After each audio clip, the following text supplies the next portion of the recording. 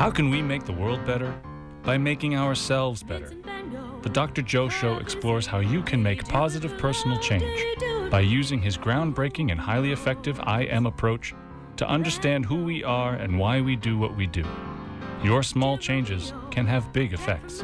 Join us now for the Dr. Joe Show with Mark Stiles of Stiles Law and your host, Dr. Joe Schrand. Ladies and gentlemen, welcome to the Dr. Joe Show. Oh, that is so rewarding, Mark. We're having some fun with that, aren't we? Every time. And you know, if people know what I'm about to say, but my oxytocin levels just go way up whenever you say that. Remember that cuddle hormone, the hormone of trust? It is the most wonderful thing. Now, we've got a lot of folks in the studio tonight as well. We do. Because we have this is a really important topic. I think so. Yeah, we're talking about Alzheimer's tonight. We are. And I don't know if there are any people out there listening who may have been touched by this. You know, there may be people who are working with families, working with other people who are involved in this. This has touched so many people.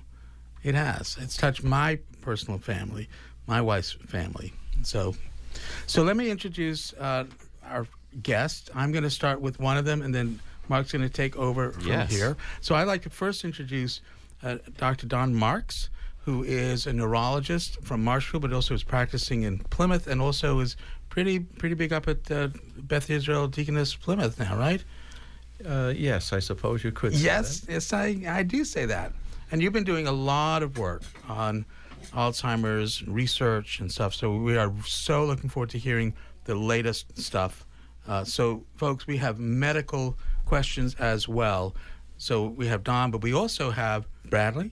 Yes. Do you want to give your last name? Sure, it's Bradley Galanek. And you are doing? I work for a visiting nurse Medicare agency called Caretakers, home care. Yeah. And one of the most important things, I think, is trying to keep people in their homes for as long as possible. Absolutely. You know, because that familiarity, we'll get into that. But sometimes when you cannot stay in the home, you have to find a beautiful place to go to that understands this and has the nurturing so that you can manage and so your family can manage.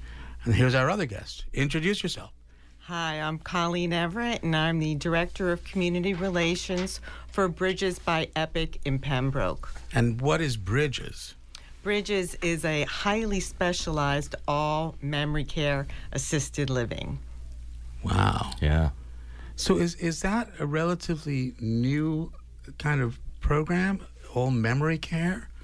Well, it is unique. Some assisted livings have independent living and assisted living, and in the case of Bridges, we're all memory care. So that just means we do a terrific job for folks who have memory loss in their families. That is great. It's It is. a specialty, right? It's a niche, so they can deliver the best service possible. And they're right down the street from us right here. Right down the street from us here in Marshfield, because there are people listening. Well, there's people listening in China Exactly. to our show, obviously. Yes, there are. So from Marshfield. Yep. So I'd like to know a few things about this, and I guess I'll open it up to the good doctor. But for our listeners, what exactly is Alzheimer's? That's a good question that remains not fully answered. Right. But it was named after a fellow named Alzheimer who died about 110 years ago. Okay. And he described the pathology in a woman that he took care of. This was back in the days when people mostly observed, didn't do much in terms of the basic science. There's criteria based on the pathology that you see when you look at the brain of someone who's died with this disease. So it's a defined disease in that sense. It varies widely in terms of the symptoms, in terms of the severity, in terms of the parts of the brain that are affected. There's a lot of contention still over what the fundamental mechanism is. The current prevailing opinion is that an abnormal collection of a normally produced protein in the brain called beta amyloid increases in an odd form, and that has downstream effects in terms of the destruction of the brain cells. So a lot of the current research is garnered towards trying to either reduce the amount of amyloid or get rid of the amyloid that's already been there. Now, it may be that we're taking care of the tombstones after the person's in the grave, and that it may not actually be a good strategy, but that's being widely tested in the clinical trials. There are other approaches to dealing with the research, and we can get into that if you'd like. One point I would like to make, though, which is commonly misconceived, is dementia and Alzheimer's are not the same thing. Yeah, Really? that was my follow-up question, actually. I'm glad you brought that up. It's my second rodeo. Yes. Anyway, you can have Alzheimer's without having dementia, and you can have dementia without having Alzheimer's. Let me give you more detail on that. Dementia simply is a functional state where you lack the capacity to maintain your autonomy in this world, your ability to function in your previous activity, and it can be caused by a variety of things. Alzheimer's is by far and away the most common cause in the U.S., probably 75% roughly. There are other causes. You can get it from advanced Parkinson's, from multiple strokes, frontotemporal dementia, whole long list of things. You can have Alzheimer's disease probably begins with the abnormal protein deposition 10 to 20 years before you have any symptoms. Then you may have a 1 to 10 year, quite variable period of mild cognitive impairment where you are not normal, but you are still able to maintain your independence more or less. There's a little bit of wiggle room there. You might need some help with your finances, for example. Yep. And then you progress to a point of dementia. Now, so you can have the Alzheimer's process going on for 20, 25 years before you have the dementia stage of Alzheimer's. Gotcha. Conversely, you can have dementia from other diseases, as I alluded to, say if you have advanced Parkinson's disease. So is Alzheimer's then only diagnosable after death? Is that what you mean by the tombstones, and you take a look at what's been going on in the brain? That also was a great question, Joe. I would say that times are changing on this. Okay. It used to be stated the only definitive diagnosis was after you didn't need your brain anymore, and some people looked at it. That's strictly speaking true, but for all practical purposes, really not true so much anymore. Okay. We now have what are called amyloid PET scans, which is a way of putting a nuclear medicine tag, it's a radioisotope, onto a substance you inject, and it finds the amyloid in the brain, and then you can take a picture of it. For those who don't know, it does not mean that we are taking a picture of your pet. Okay, this is not a PET scan of your pet. That's right. But it is a PET scan. But it is a PET scan. There you go. It's always important to know. A lot of people who knows that, right? This is true. Can we just back up? What is an amyloid? Amyloid is an abnormal. It's a protein that's involved normally in brain function. Okay. There's some debate over what its true use is, but amyloid is probably involved in formation of some of the cell membranes, and that are involved as we form memories and add little projections on the neurons. The problem is when you get too much of it, it starts doing bad things. And when you have certain forms of it that are different than the normal form, that it does bad things. So they don't really know why someone would have more amyloid than others, or? Well, we do know, for example, that if you have Down syndrome, you have 3 chromosome 21s, that most of those people will get Alzheimer's if they live long enough. Right. And that's because the amyloid precursor protein, I'm sorry to get too technical here, okay. but there's 3 copies of it in people who have Down syndrome, so they're more likely to make more of it in their life. There are also rare genetic forms. It was on 60 Minutes in the country of Colombia, where these people have a tendency to form huge amounts of amyloid at a very young age, and they get Alzheimer's within 3 years by the time they're 44. Did they figure out what the connection was there? That's how they originally came up with the amyloid hypothesis, is they looked at the brains of people who had that, and that's how they identified amyloid. Amyloid is just a term for a certain staining of this that you see in the brain tissue. There's nothing particularly unusual about that. And what they discovered when they looked at the brains of people who died of these rare familial forms is that they were able to tease apart the amyloid and figure out exactly what it was, what the plaques were, that they were made of amyloid. So just to sort of back up for a moment, brain cells, just like all cells, have proteins in them, and the proteins are in essence the machinery and building of the cell. So cells need protein types to get rid of the garbage in the cell. They need other proteins to help make the food for the cell. So protein is a very, very broad term for the absolutely most essential parts, if you will, of different cells. And brain cells are no different. So really, is it fair to say that in some ways the brain cell is getting full of this amyloid, which is just sort of prohibiting other things to work? Or is it interfering with the way the brain cells are talking with each other? I mean, what actually do we know about the mechanism, what's happening? Well, when the amyloid forms group, think of it as single protein molecule, a single copy of that protein. When they glom together in 6 to 20, then they can cause some gumming up of the transmission between the nerve cells, the communication between the nerve cells that is the basis for our thought processing. However, the big question is that the amyloid itself is a marker of the disease. It is not probably the immediate cause of the disease. It's the difference between a trigger and a bullet. Yeah. And if anything, the current prevailing wisdom is that, based on a lot of data, is that the amyloid acts as a trigger, but it is not the bullet. That gets into other things, which we could talk about, but one of them is tau protein. Which we can talk about. But then, what do we see? We see, I mean, for folks out there who have people in their lives with Alzheimer's or dementia, because I think we should broaden this out to really, this time in a life where some people begin to forget things. There's a difference, though, right, between being forgetful. Everybody forgets things. But how do we then, where's the threshold? And I just want to come back to Dr. Marks just for one couple more minutes to talk about the threshold, and then let's talk about how we help people and how we keep them at home. And we're going to go to Bradley for that. So is there a threshold? What was the question? Thank you. That's the threshold. And, I have been told that I am not allowed to make any of these. None. We don't have the 7-second delay either. So I'm sorry, I forgot what you said. Here we go ahead. Right. Well, you have to have a sense of humor. Actually, some of the folks I saw today were wildly funny. One of my patients today, as they left, I said, "It was nice to see you again," and she said, "It was nice to be seen." Right. Very good. I get it. As opposed to being viewed. Right. So that's right. That was the comment. I had not heard that before. It's a good one. But anyway, normal aging is not. There's not so much difficulty with short-term memory in the way that we're talking about. And one of the things that I find challenging, and most of my colleagues do, is trying to disavow the notion that a certain amount of forgetfulness is normal. It's not. It's a common disease.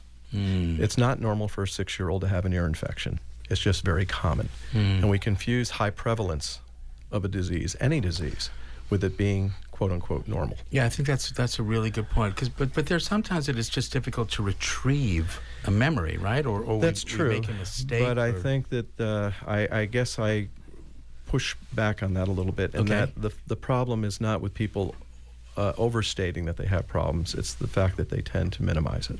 And there are things we can do if you don't minimize it. And particularly in the research area, the research is all being pushed back to treating it earlier and earlier, and you deprive yourself of that opportunity if you hang out in the land of denial for too long. And as as I say in psychiatry, denial is not just a river in Egypt. So did Robin Williams. Yeah, it's a great one. I think we're going to come back, if it's okay with folks, to the latest stuff at the end of the show, because Sure. I think there's hope. But now, let's say we've progressed to a point where somebody has been diagnosed. Rather, why do we want to keep them in the home? Because that's what you do. You're a visiting nurse. You go to the homes. That is correct. As a certified Medicare agency, we follow the direction of Dr. Marks here in terms of what his recommendations are for medications.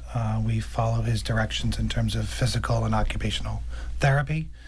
But also, I actually want to just turn, if you don't mind, let's talk about a little bit of what Dr. Marks just said and alluded to, that a little bit of that middle stage, that mild cognitive impairment side. Okay. Because that's I'm going through it with a family member myself in terms of, understanding that, the forgetfulness is one thing. Dr. Marks did say something that you may need some help with your banking. You may need some help doing some minor chores around the house. So, Dr. Marks, what is kind of like that from a neurologist point of view, as you're getting that referral from the primary care doctor to actually see this patient, this loved one, and kind of sort of look at, is it mild cognitive impairment? Is it early? Is it too late? I'm sorry, just steering off the conversation, but this whole mild cognitive impairment, right? I think probably a lot of people listening probably has or is dealing with this type of situation. Yeah. First of all, it's well recognized that at least half the people who are in assisted living in the United States, and maybe a quarter who are in independent living environments and older age group sort of situations, have Alzheimer's already. They just have mild cognitive impairment. It's extremely common. But before we go on, I mean, that's a very technical term, mild cognitive impairment. So what does that really mean? It means I think that you're not normal. Means. But you're not normal, but you're not demented yet. Dementia, as I told you earlier, means that you have lost the capacity to maintain your autonomy and your usual activities of life. So mild cognitive impairment is your thinking is a little bit off? There's different subsets, but right. the most common one is what we call amnestic mild cognitive impairment, which means that your memory is affected. Your memory is affected. There are other forms where it may be your language function or your ability to navigate your visual spatial function, as we would say. Depends on what part of your brain is affected. The most common one is the memory. And there are various diagnostic criteria we use to look at this. We spend time with the individual, some standardized tests that we do. Sometimes you get neuropsychologic testing, which is more in depth. I typically don't use that except when I'm concerned where there may be other things going on, like say severe depression or anxiety or something else. We look at MRI scans in Plymouth because of my interest in that of the radiologists. We do specific types of analysis of a brain MRI scan, a scan of your brain, that allow us to help make a determination of whether it's more or less likely that you have Alzheimer's pathology. Now we have these more advanced tests, like I mentioned, an amyloid PET scan. So you can have a positive amyloid PET while you have mild cognitive impairment, even before. We're embarking now on finding people who have evidence for Alzheimer's, but I'll talk about that later, but who don't yet have any symptoms. And I would assume that the earlier you can detect this, the greater chance there is. I mean, I think we can get into treatment. That's the $64,000 question. We have symptomatic treatments which help make your quality of life better, right, but don't change the course of the disease itself. Right. We're working in the research areas on things that will actually modify the disease so you don't get to a bad point as quickly. They're quite different. But again, to go back also to the point, it's so important, folks, if you're out there, to not be afraid of this, because the earlier you get testing, if you think there may be something going on with you or your family member, there are places to go to get help and to get testing. Don't be in denial about this, because there may be stuff we can do. So Bradley, let's get back to this. We're now, are we beyond the mild cognitive impairment stage when somebody needs a VNA? Not at all. No. Great question. I mean, I'm just going back to Dr. Marks on this. We are the eyes and ears for the doctors, and never mind the neurologist who's a specialist, but the primary care doctor. So as the clinical nurse is going into the loved one's home and doing an evaluation, taking a look at a med reconciliation, having a physical and occupational and speech therapist go in and do an evaluation, they can derive clinically to an actual standardized testing that they can report back to the doctor, the primary, report back to the family, and also make a little bit of recommendations to the primary, and the primary can see that patient and make recommendations to a neurologist such as Dr. Marks. So the beginning steps, it's more or less, as the visiting nurse agencies, we're the eyes and ears for the patient, eyes and ears for the family, and eyes and ears for the doctors and all involved. So what's the theory behind trying to keep the person home as long as possible? If it's that debilitating and stressful on the entire family, then why is the goal not to get them with a special care facility such as Bridges? Great question. I mean, a lot of people, I go back to the Oz, the movie Oz, Yeah. when Dorothy clicked her heels 3 times and said, "There's no place like home. There's no place like home." Yeah. So people want to be at home. There is a fundamental and a safe reason where a family member can live at home with supported services, with the actual caregiver. It could be the spouse, it could be the kids. But it comes to a question where that person is not safe at home. And if that patient or person, that loved one is sitting at home watching or staring at a TV screen 12, 15, 20 hours a day, there could be a little bit more social interaction where they can go out to, example, Marshfield Senior Center, local senior centers around town. There's great topics that Dr. Marks, along with other supported services, such as the EPOCH and Bridges in Pembroke, offer free educational topics about dementia, caregiver, burnout. So there's a lot of resources, but again, it's the right step that a visiting nurse agency, and I forgot to mention one important thing, is the clinical social work. The clinical social worker is there to piece all those social aspects, like I just named, the community resources, National Alzheimer's Association, supported services around the town, that the town is embracing together to keep that person safe at home. Mark, when you get to a point where the person is unsafe at home, who is wandering by themselves, they are a risk for themselves, or senior at risk, that's when it gets somewhat problematic. So you want to get ahead of it before you're getting that phone call at the office or at work saying this is the local police department saying we found your loved one the next town or two away. Or I'm sure we've all heard on the radio, messages, please look out for so-and-so who is, 78-year-old person wandering around because a silver alert. That's what it is, a silver alert. Yeah. Right. So how do people access VNA services? It's a very broad stroke in terms of what home care. It's considered VNA. Visiting Nurse Association is the kind of like the full. You can start with your primary care. Most of your primary care doctors and or specialists are there to make the referral or make recommendations to a home care visiting nurse agency. And does insurance cover this? Great Most question. Health insurance? Most all visiting nurse agencies accept insurances. They do. It can be from a managed care to your Medicare or even your Mass Health benefits. So it's a matter of reaching out to your provider, whoever the provider may be, meaning your insurance, then going to your doctor and saying, as the patient and or as the family member, I need help. And that should trigger a referral to a home care agency. That's great. So Colleen, now we've got a person who unfortunately cannot be maintained in the house anymore for various reasons. Maybe it's safety, but I'm sure, I'd like to think that sometimes people can come into your program before it's at that critical moment. Is that fair to say, or? It's possible. It's possible, and Alzheimer's and dementia is a progressive disease. So there's no question that at times, care tenders or a home care agency is the way to go. But, Alzheimer's and dementia is called the caregiver disease. So 9 times out of 10, it's that caregiver that gets run down, can be sick, can even pass before the loved one with the memory impairment.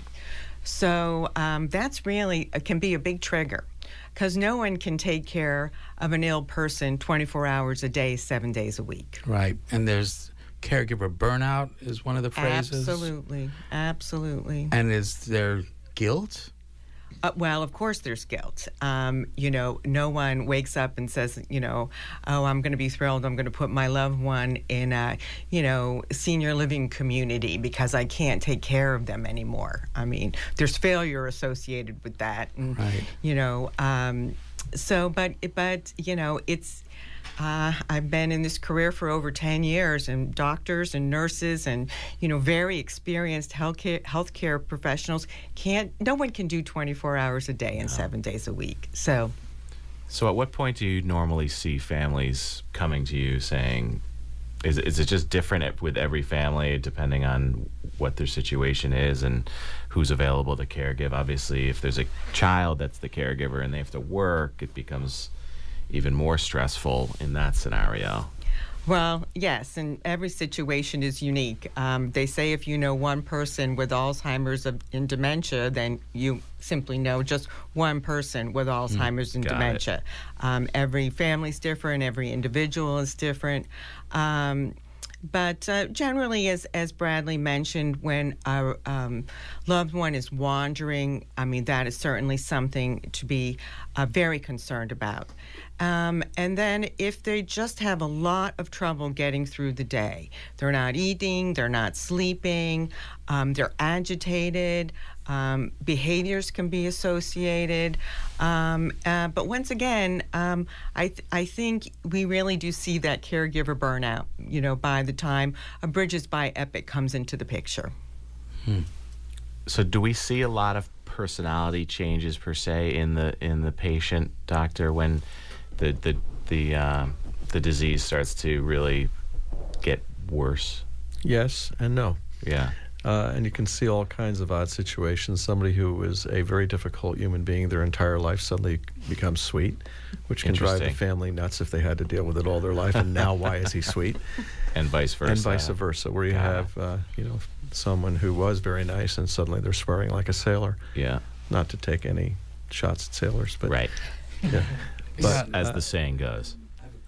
Okay, there's a question in the back row. We got a question from the back row. Come on in. Come on up and introduce yourself. Paul McRae from Styles Law. I've known Bradley a very long time, and lucky enough to meet Colleen through Bradley as well. But I wanted to find out what separates a memory care facility specific for memory care from a nursing home or any other type of assisted living care facility, because I think a lot of people out there, when they hear assisted living or nursing home, they think more of like a hospital type atmosphere. Right. And I know I did that when I was exposed to it myself recently as well. But what really separates a specific memory care facility from what people might think of as a nursing home? Colleen, you want to manage that one? Well, we're not a medical model. We are a social model. That being said, we also have 24-hour nursing at Bridges by EPOCH. However, our approach is very different from a nursing home or a hospital. We're so specialized in memory care that we're not concerned with task-oriented things. We're sort of giving 24-hour care, reminding, redirecting, and it's a very different kind of care. We have to have eyes on our residents 24 hours a day, and we do an excellent job at that. But we are in assisted living, and that's also part hospitality. Our buildings are just beautiful. They present like a club or just, a lovely place to spend time. Our dining is wonderful, and our programming is essential to our community. Folks with dementia or memory loss need to be busy. Busy people are happy people. And that's our approach. We have residents at Bridges and Pembroke that go to the Fine Arts Museum and run into the Mayor of Boston, who go out to the movies. We have a bowling team. We have a group, as Dr. Marks mentioned, that are sort of earlier in their disease process, but still need to be with us at Bridges. That's the social model part of it. It's a very different approach than a nursing home or a hospital would take on folks with Alzheimer's or dementia. Which I would imagine would make it a lot easier on the family delivering their loved one to you, to know that this is a really, really great place. Well, yes, and as was mentioned, it's a family affair.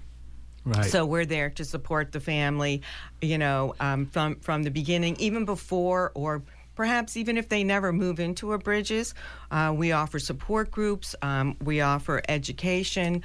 Quite honestly, we're here in Pembroke to be a community resource for folks that are struggling with this, or struggling caring for a loved one, or struggling with wondering what's going on with themselves.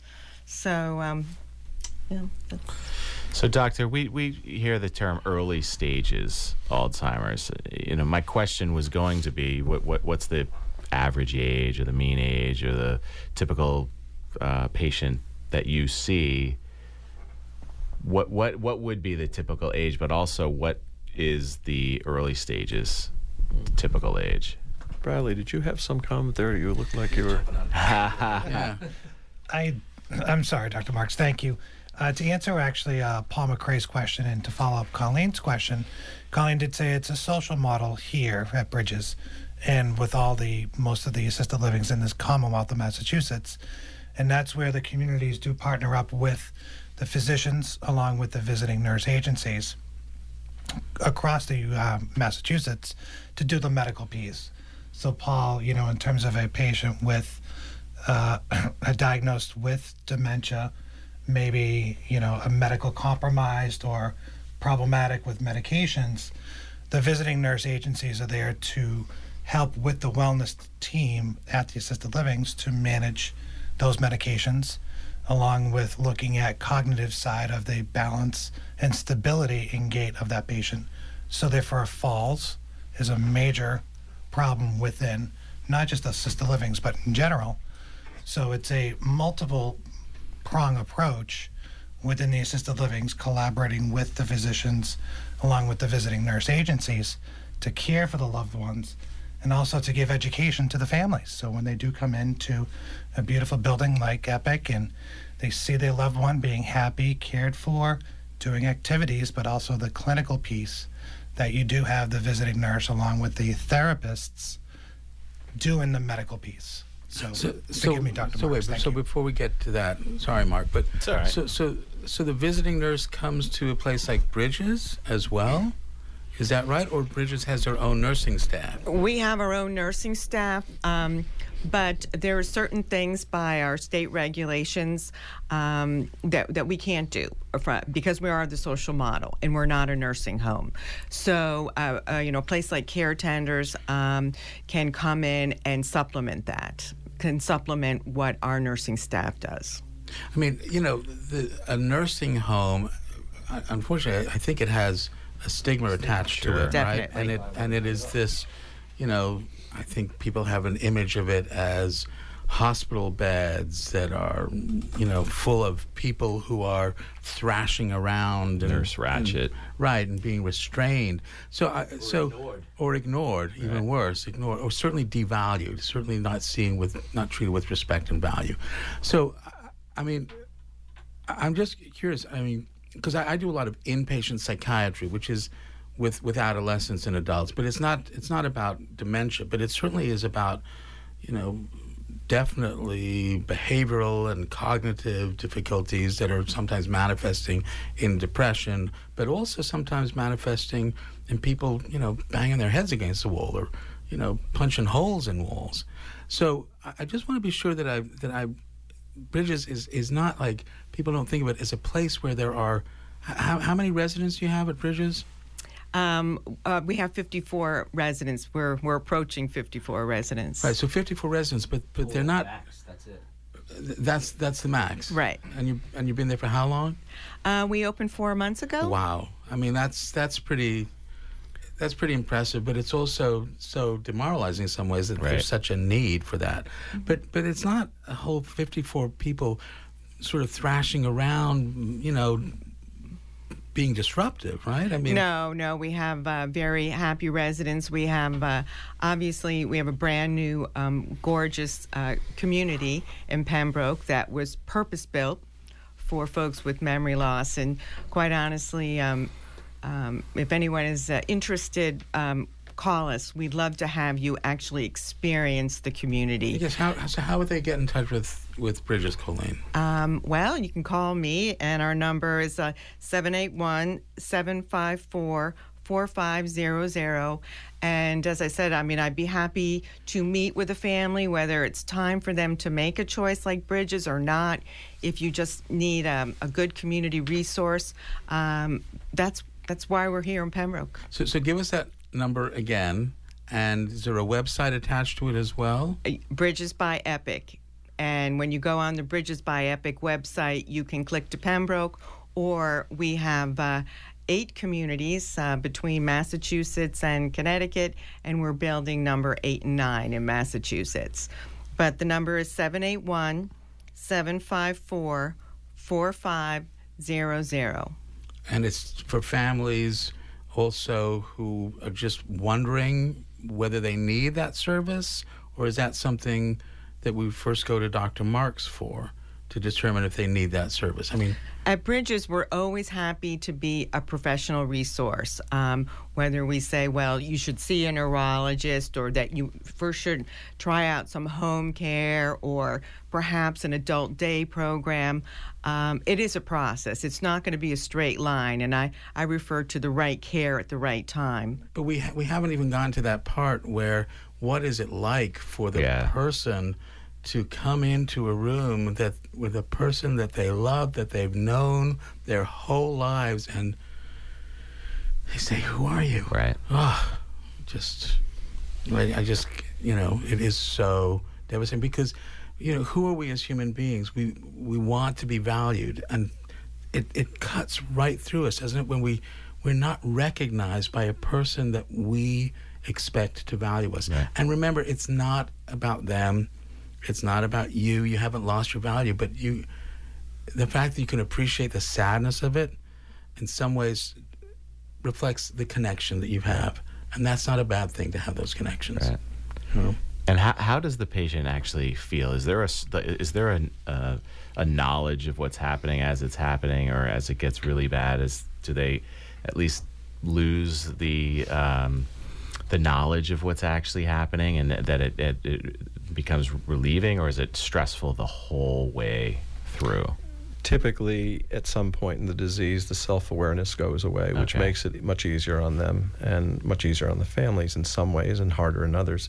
But it's taken a while, and most people have had time to adjust by then. Is it usually about the same time as what Dr. Joe's referring to? It varies. I have other people. I saw a lady today at a facility where we discussed a person who is totally clueless as to their deficit and angry anytime there's even a vague reference to the fact that there might be a problem. Interesting. It's called cognitive anosognosia, not knowing that you don't know. Yeah. And it can be very bedeviling. It's when their frontal lobes are affected in particular. And so they are just clueless, and they can be very difficult to manage. But, I just want to go back to something because it gets to your point of how we handle these people, and I think we need to be honest about certain things. I cure nobody. I treat people. I help them to get through it. I make their lives less desperate, hopefully. I give them time to adjust. We give them medications that treat their symptoms that buy them a little bit better time than they would have without it. And I encourage them if they have very early disease, because we're focusing on that population now to get into clinical trials. Assisted living, I've been handling a number of memory care units in the region for 20 years now. It's not a new concept. EPIC has a particularly good model that's very focused on that. A lot of other places start you when you're independent, go through assisted living, and then to memory disorders. There's pros and cons to all of these. The other is that I've had a long-standing challenge here in dealing with assisted living environments, of which memory care is a type of assisted living, because it's a hotelier residential model. It's a medical disease. You can call it what you want, but it is what it is. And it creates some challenges in terms of trying to simple things, like if you're in one of these facilities and you feel like eating ad lib, someone will say, well, you paid a lot of money to be in these. You can eat what you want. And I see obesity as being a major problem that occurs. These people cannot monitor themselves. They don't remember that they just ate lunch, so they eat it 2 or 3 times. So it's a real problem. And if you take a very strict hotelier model, then it's hands-off, which is problematic. But, it is a medical disease at the heart of it. And it's as far as helping people, what you were alluding to, Joe, in terms of the sadness of it, it's a slow death. It's a grieving process that goes on over a decade. And there are a number of books. There's a book called Learning to Speak Alzheimer's, which can be very useful. People need to learn to go to the affect, to the emotion of what someone's saying, and not what their literal words are. So if somebody says, who has this disease, where's my mother? You don't say, honey, don't you remember she died 10 years ago? Number one, they don't remember. And number two, you just make them grieve all over again.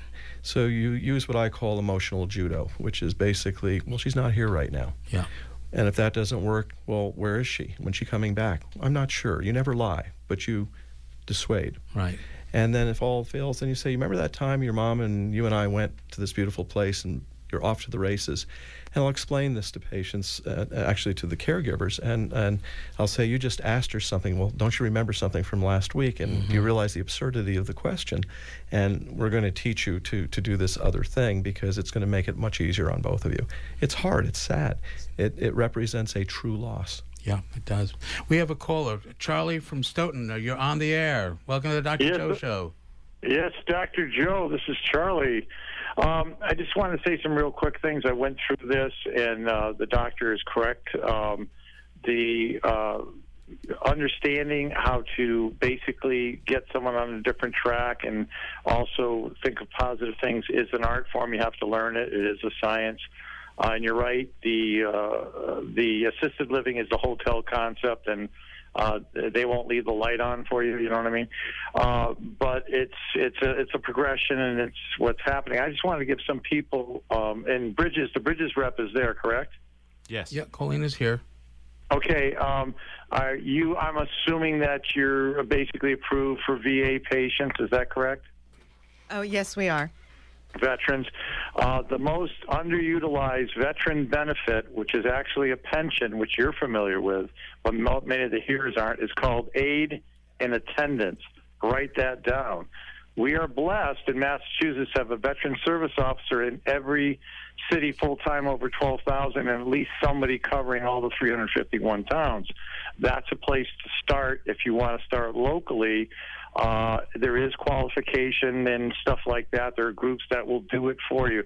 Just write that down, aid and attendance, and research it, because my mother and father, because my mother was still living, basically got a pension, would rate a pension of $1,400, and that is very important for the other things like caregivers and things like that. Plus, the VA will also provide different, services for the family and caretakers and things like that. So there's a whole wealth of information. Just go look at. We're in the #1 vet-friendly state. But I'd like you to comment about. Are you familiar with that program? Aid and attendance, I certainly am, and it is a wonderful program. And quite honestly, veterans aren't aware of it until they walk into an assisted living community generally. And it can add up to quite a bit of money monthly. And what happens is the VA will pay from the very first day that someone moves into an assisted living community. Right. Even if they get approved months down the road, they pay retroactively right back to the first day. Charlie, that is such important information. I'm definitely going to pass it on to Greg in the Veterans Voice. Maybe he's already spoken about it, but we absolutely are going to pass it on. Mark, did you have something that you wanted to add to that? No. So, Charlie, thanks so much for calling in, and keep listening to the Dr. Joe Show. Really appreciate the call. Dr. Marks, let's go back for a moment to some of the latest stuff. So what's going on? We've got a few minutes left. I know that there's days and days worth of information, but tell us what's going on. Does stuff get released today even, or where are things at? Well, Pfizer just within the last month has announced that they're pulling out of all research in Alzheimer's and Parkinson's. Oh my goodness. Because they're not having any luck? That's their statement, yes. Wow. I think it's maybe more complicated, and I don't want to waste the time talking about that. But they're not the only people looking, and other people feel differently about it. But it's been disappointing so far because we started using the drugs in research later in the disease, as you typically do. If you use a new drug in cancer, you don't use it on people with mild cancer. You use it on the people who are at death's door, and it's the last ditch. Right. And that's what was done initially. It was used in mild to moderate dementia, and it was useless, these anti-amyloid strategies. And we learned this over the last 15, 20 years. I was personally involved in some of that research. But now we're moving back to earlier disease, treating people with mild cognitive impairment and treating people who just have amyloid in their brain but no symptoms. And we're hopeful that it will work. It's similar to statins. Most people have heard of statin drugs to lower cholesterol. Yep. If you give them to someone when they're in their 40s and 50s, it may have a dramatic effect as to whether they develop a heart attack or a stroke later in life. If you've given it after they've had a couple of heart attacks or strokes, the benefit in preventing another one is fairly minimal. And so it's similar to that. And if you had looked at the original statin research, it would have looked just as dismal as the current Alzheimer's research. That may be the case, and that's why most of us in the field are guardedly optimistic that we're on the right path and that we're at least testing the hypothesis in the right patient group now, people who have milder disease or pre-disease, not pre-disease, but pre-symptoms. And if it works with these studies, which will take a good 6 to 8 years to complete because it takes that long to recruit, and that's one pitch I want to give right now, is if you have mild cognitive impairment, get yourself into a drug trial. Well, how are they getting to yours? Because you're involved in one right now, right? I'm involved in many of them. In many of them. These are all FDA trials. They're sponsored by the drug companies, but they're FDA-sanctioned trials. Most of them are international. We're one of a couple of hundred sites around the planet. They're incredibly complex in the way they're done, highly regulated. And it's a chance to do something either for yourself or for the next person in your family or somebody that you know that might have it. So hopefully it will help. If you want to, you can call our office, and I'm in the phone book. It's Dr. Donald Marks in Plymouth, Massachusetts. And we're involved in a number of trials, and depending on what level of disease you have will help to determine which trial, what your other medical conditions are. So it's not like I can say call for this particular trial. It's dependent on an analysis of what your situation is. Great. People, please volunteer, call in, because you could not only be helping yourself, but the next generation. And that's really part of what we're looking at. And that's Dr. Donald Marks, M-A-R-K-S, in Plymouth. Right. It's not X. I'm not a communist or a comedian. Just wanted to. That's why I wanted to spell it out for people. All right. Boy, there's just so much more that we can talk about. Yeah, this. sure. But what's the takeaway? What's the small change that can have a big effect? What do you think? Getting treatment early, getting assessed early. Yeah. Utilizing your resources. Utilizing the resource. Remember, small changes can have big effects. You don't need to change everything. That's one of the first rules of the IM approach.